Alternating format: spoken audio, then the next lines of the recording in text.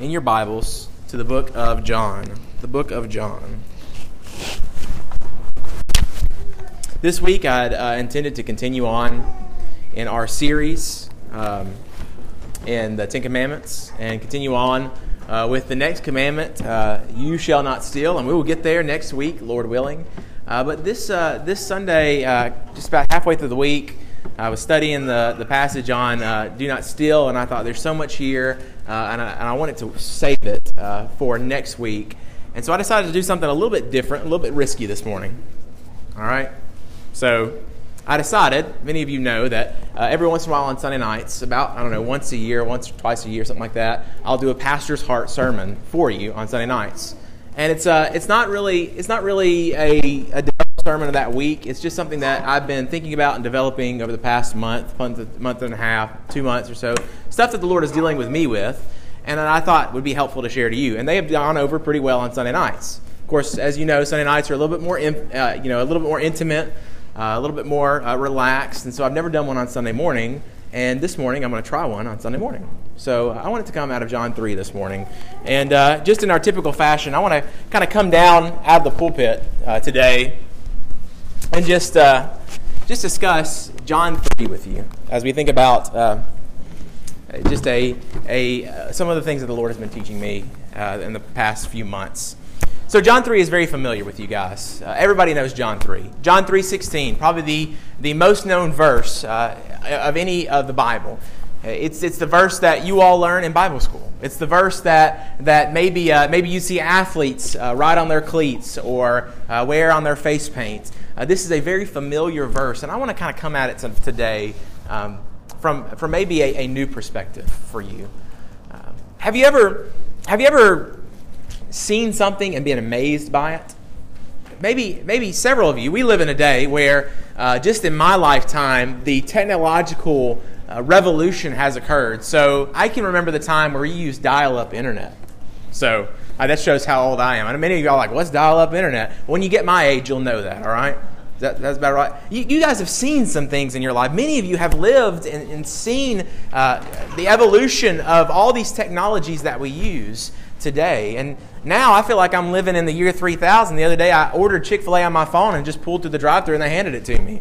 I mean, it was amazing, right? It's just these technological things that have come about that are so amazing.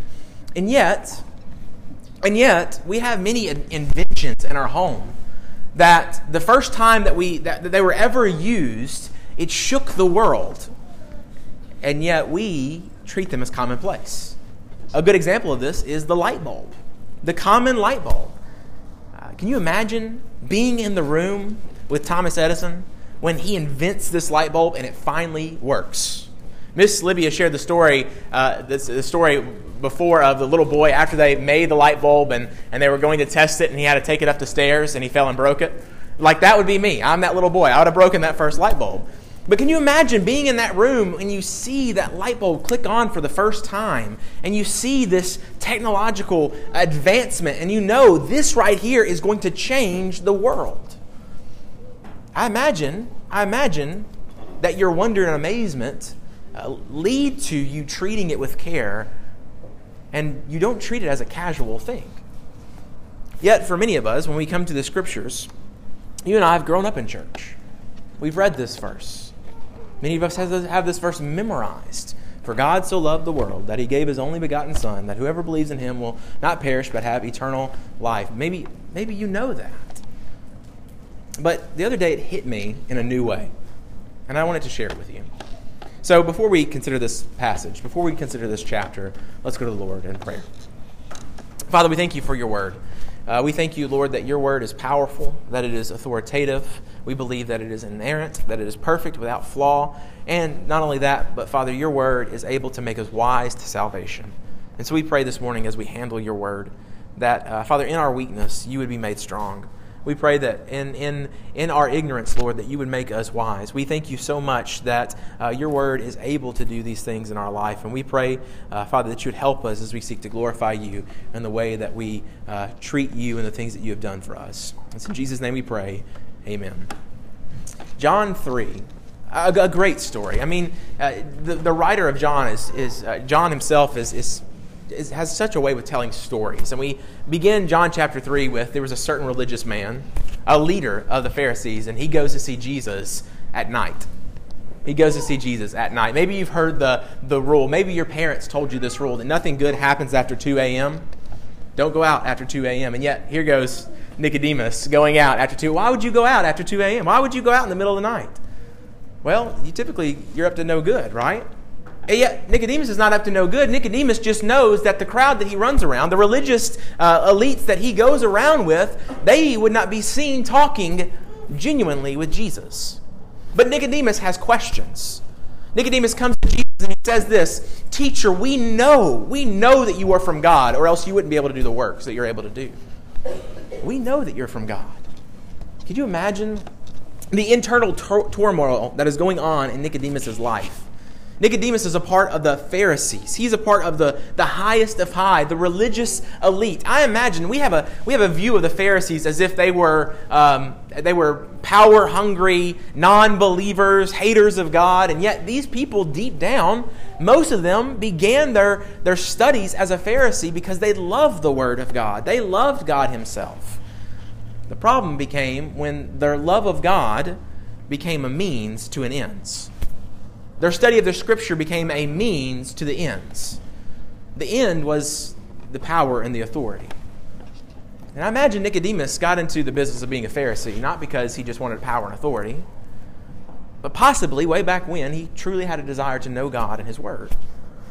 And here, God walks before him, and he's troubled.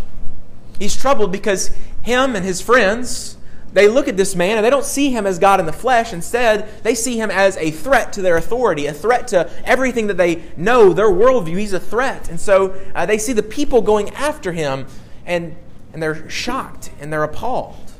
They believe that this man is usurping God's own glory. But something in Nicodemus says there's got to be more.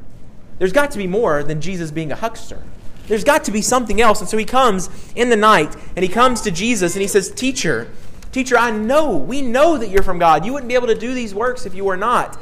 And he asked him a question that's been bothering him, that's been gnawing at him on the inside. Jesus says to him, Truly, truly, I say to you, unless one is born again, he cannot see the kingdom of God. And Nicodemus thinks and says, how is this possible? Can man enter into his mother's womb again and be born again? And Jesus responds, Truly, truly, I say to you, unless one is born of water and of spirit, he cannot enter the kingdom of God. And that which is born of flesh is flesh, and that which is born of spirit is spirit. Do not marvel that I say to you, you must be born again. The wind blows where it wishes, and you hear its sound, but you do not know where it comes from or where it goes. So is everyone who is born of the Spirit. And Nicodemus says, how can these things be? I don't understand what it means to be born of the Spirit, to be born from above. I don't understand that. And Jesus chastises him and says, are you not a teacher of Israel? You're a teacher of Israel. You're supposed to know so you can teach others. And he says in verse 11, we speak of what we know and bear witness to what we have seen, but you do not receive our testimony. If I told you earthly things and you do not believe, how can you believe if I tell you heavenly things? No one has ascended to heaven except he who descended from heaven, the Son of Man. And as Moses lifted up the serpent in the wilderness, so must the Son of Man be lifted up, that whoever believes in him may have eternal life. Eternal life. Let me tell you why John 3:16 hit me in a new way the other day. Before we go to bed every night, Knox and I, and we get together as a family, and we read a Bible story. Most of the time it's a Bible story. Sometimes we're trying to get him to bed real quick, and he wants me to make up a story about a monster truck. So it's either monster trucks or Jesus at night, right? That's about right with a 3-year-old. And so we have a story, and we read the story, and then we sing a song, and it's usually whatever Knox wants to sing, but typically we tell him we want to sing a song about Jesus. All right, so he really likes singing Rocky Top, but at night it's time to sing about Jesus, so we pull him back in, right? And then we say a prayer. And then he has his questions, and we go through just a children's catechism of questions and answers about the faith, and then he memorizes Scripture. And so his first Scripture was Genesis 1:1, and it wasn't about a week, and he had Genesis 1:1 down pretty well. And then he memorized Matthew 22:37. And he said to him, you shall love the Lord your God with all your heart, with all your soul, and with all your mind. It wasn't about a week. He had that one down. And I thought, dang, he's getting pretty good here. So we went to the next scripture, and it was John 3:16. I didn't think anything of it other than it's just the next scripture. But it was my night to deal with him. And he got Matthew 22:37 right. And when he gets something right, he says, next question, next question. I want the next question. And so I said, all right, here you go, new question.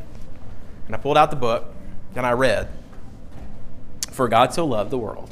And he repeated, for God so loved the world, that he gave his only son.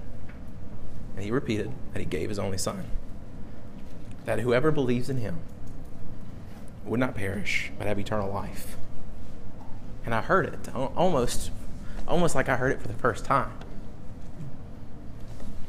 That this verse, this nutshell of what God has done for us, this nutshell of what God in his divine mercy has shed his love for us, that I have devoted my life to, that has changed my life. I remember the first time that I heard that when I was 6, and the change that it made in me when I said, that God loved me.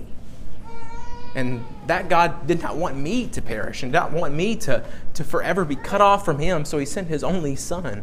That change that happened to me at 6, it was bright and fresh for me, explaining it for the first time to my 3-year-old.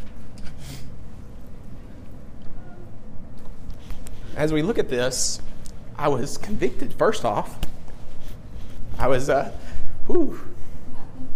what pastors' hearts do.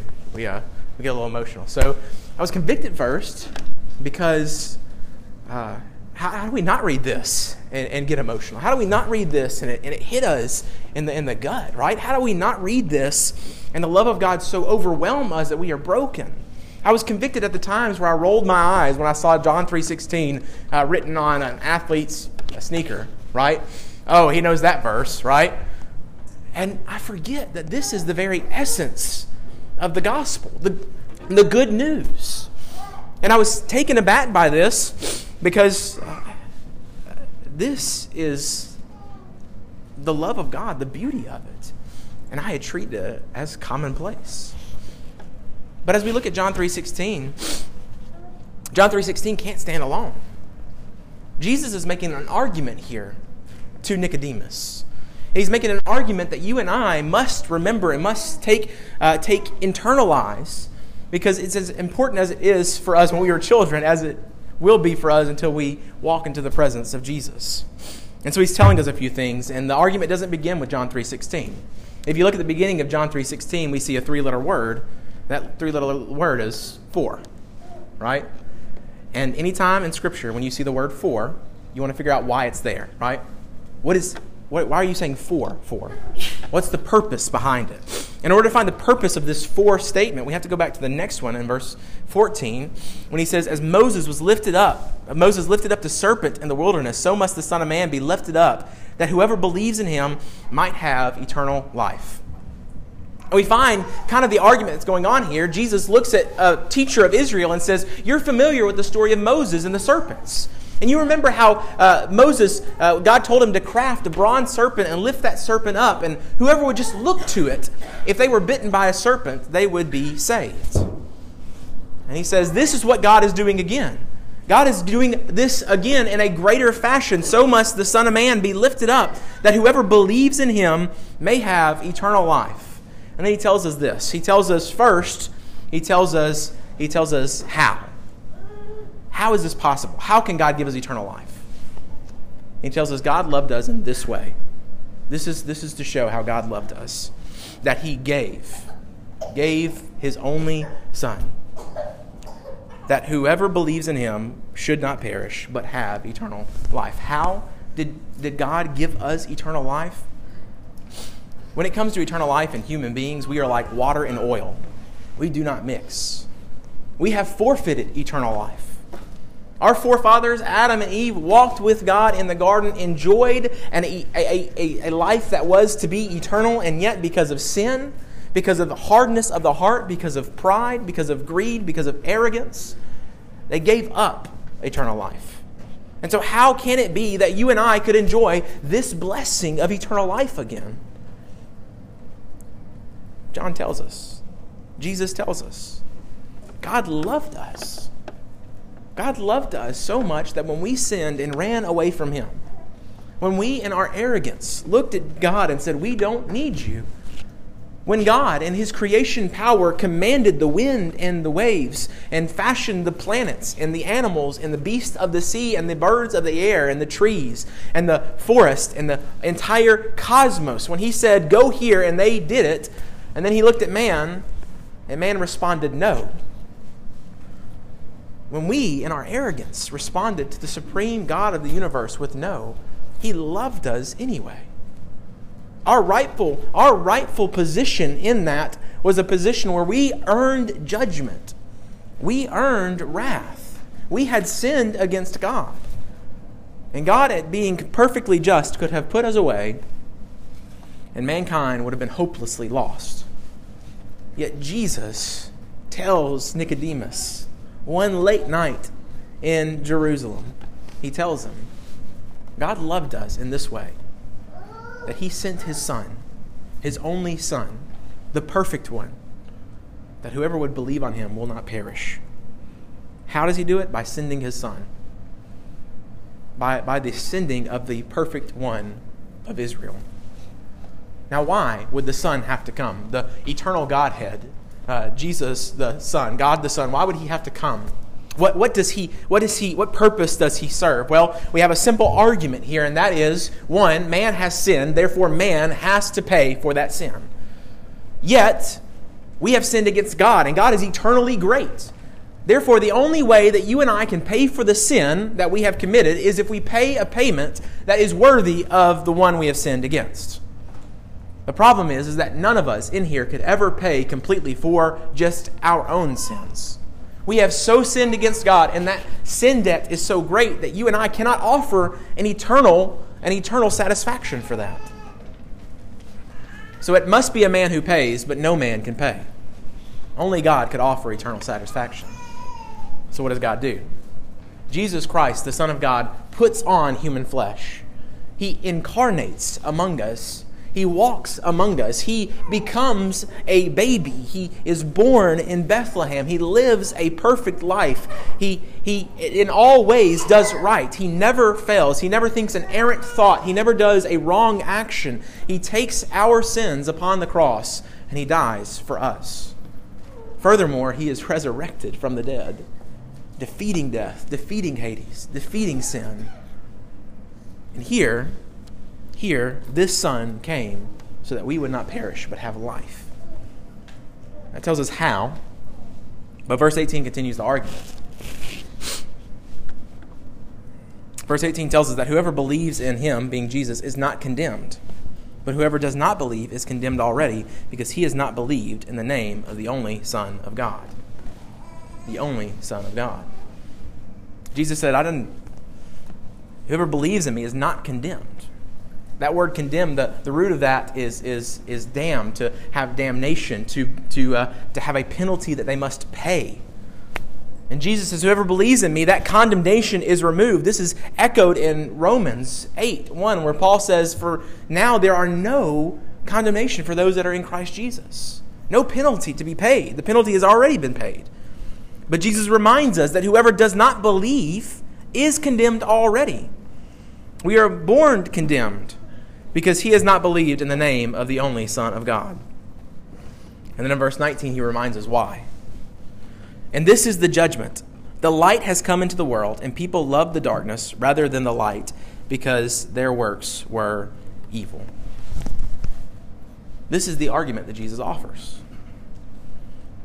Nicodemus comes at night in the darkness, and Jesus tells him, God loved us in this way, that he sent his only Son to die. And if you would believe in him, if you would trust in him, if you would reject your sin, if you would turn from that condemnation that you are rightly under, and if you would take hold of the Savior who gives his life for you, who is lifted up, that all may see, who takes upon our sins upon his shoulders on the cross, if we would trust in him, we would not perish. perishing is the natural inclination of mankind, that we are born perishing. And yet, if we trust in Him, that condemnation is removed. But here's the judgment. Jesus says, the light has come into the world, but people love the darkness rather than the light because their works were evil. Imagine this is making an impact on Nicodemus in the middle of the night, sitting around candlelight, and Jesus is telling him, men love the darkness rather than the light. The light has come into the world, but men love their sin. Men cling to their sin. And Jesus is looking at Nicodemus and He's reminding him, oh, the Savior is infinitely better. That our sin does not offer eternal life. Our sin promises eternal life. You can live forever young if you follow after your sins, if you get what you can right now, if you take as many of your desires and you meet them right now. If you can have the right now, then life will be abundant. But Jesus says that is a lie. And the check one day will come. And one day all payments will be made. Jesus reminds us that the only way to have eternal life is through belief in His Son, trust in His Son. You know this message. You've heard this message. You know this verse. It's not new to you.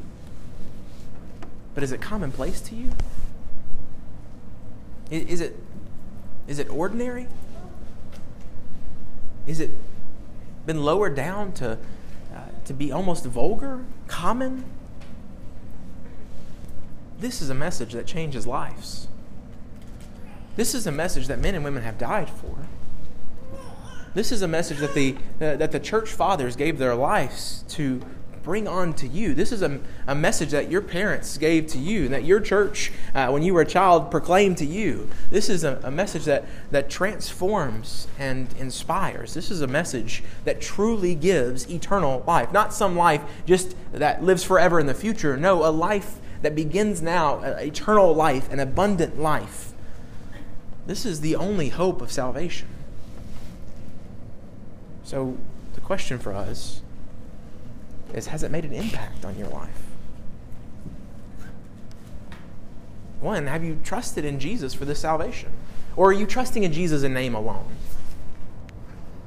One of my great fears is what's found in the Sermon on the Mount when Jesus says, many will come to me on that day and they will say, Lord, Lord, did we not cast out demons in your name and prophesy in your name and do all these good works in your name? And were we not members at Midway Baptist Church in your name? And did we not serve the community in your name? And did we not do VBS in your name? And did we not do all these things in your name? And what is Jesus' response to them? Depart from me, you workers of evil. I don't know you. What was the issue? The issue is not that they did not do things. It's easy to do things. It's easy to come on Sunday morning. It's easy to come on Sunday night and Wednesday night. It's easy to be a part. But do you believe and do you trust? Has your heart been transformed by this same Spirit that Jesus proclaims? Have you been born again? Born of the Spirit, born from above. Do you love your Savior more than you love your sin? It's a challenge to us. It's a challenge to us because every day our sin vies for our attention. It wants to be first place in our life. And every day as a believer, we battle to move that sin away from us and to set Jesus as the King on our hearts. Do we love Jesus? Have we trusted in Him? Today is the day of salvation. But more so than have we trusted in Jesus, if we can confidently say, yes, I have trusted in Jesus. Yes, I understand the message. Yes, I have been born again. Then the question for us is, how has this message changed your daily life? How has it changed the way that you talk to people? How has it changed the way that you interact with your family and with your friends and with your neighbors? Here's my child in my home. And at 3 years old, I gave him the gospel message, John 3:16, for the first time, and I realized this is why I had a child, to raise him in the Lord. Why do you have neighbors? Why do you have coworkers? Why do you have friends? You have them so that you can lift Jesus up. that whoever would look to him would be saved. Don't we want the best for our neighbors? Don't we want the best for our kids? Don't we want the best for our friends and our family? And how many times have we gotten a new phone? How many times have we gotten a new accessory, a new lawnmower? We found a new business in town. We found a new restaurant, and we're quick to share that because we want to be known as the people who point other people to good things. But good things pale in comparison to the great thing, the Son of God becoming man, dying for us, saving us from our sins. God help us as we go to our neighbors. God help us as we go to our children and our friends. God help us as we bring his message, because this is the judgment. People love the darkness more than they love the light. This is the judgment. There is a time where the last trumpet will sound, and the dead in Christ will rise, and the judgment will come, and Jesus will judge the wicked and the righteous. And you and I may make it through the judgment. But God forgive us if our neighbors don't. God forgive us if our children don't. God forgive us if this community goes to hell, but Midway Baptist Church goes to heaven. No, God has placed us here with a message that works, a cure for the divine cancer that is eating away the world. And God help us if we hoard that. No, may we freely give. This morning, we serve a God who freely gave his only begotten Son. So this morning, we freely give the message to every man, woman, and child, because we know that God is a God of salvation. God is a God who saves. And this morning, I want to invite you into the salvation God offers. And I want to invite you into the ministry of reconciliation that he has invited us in. This morning, we serve a God who saved. So let's get busy telling others about him. Let's share the message with our neighbors and our friends and our families.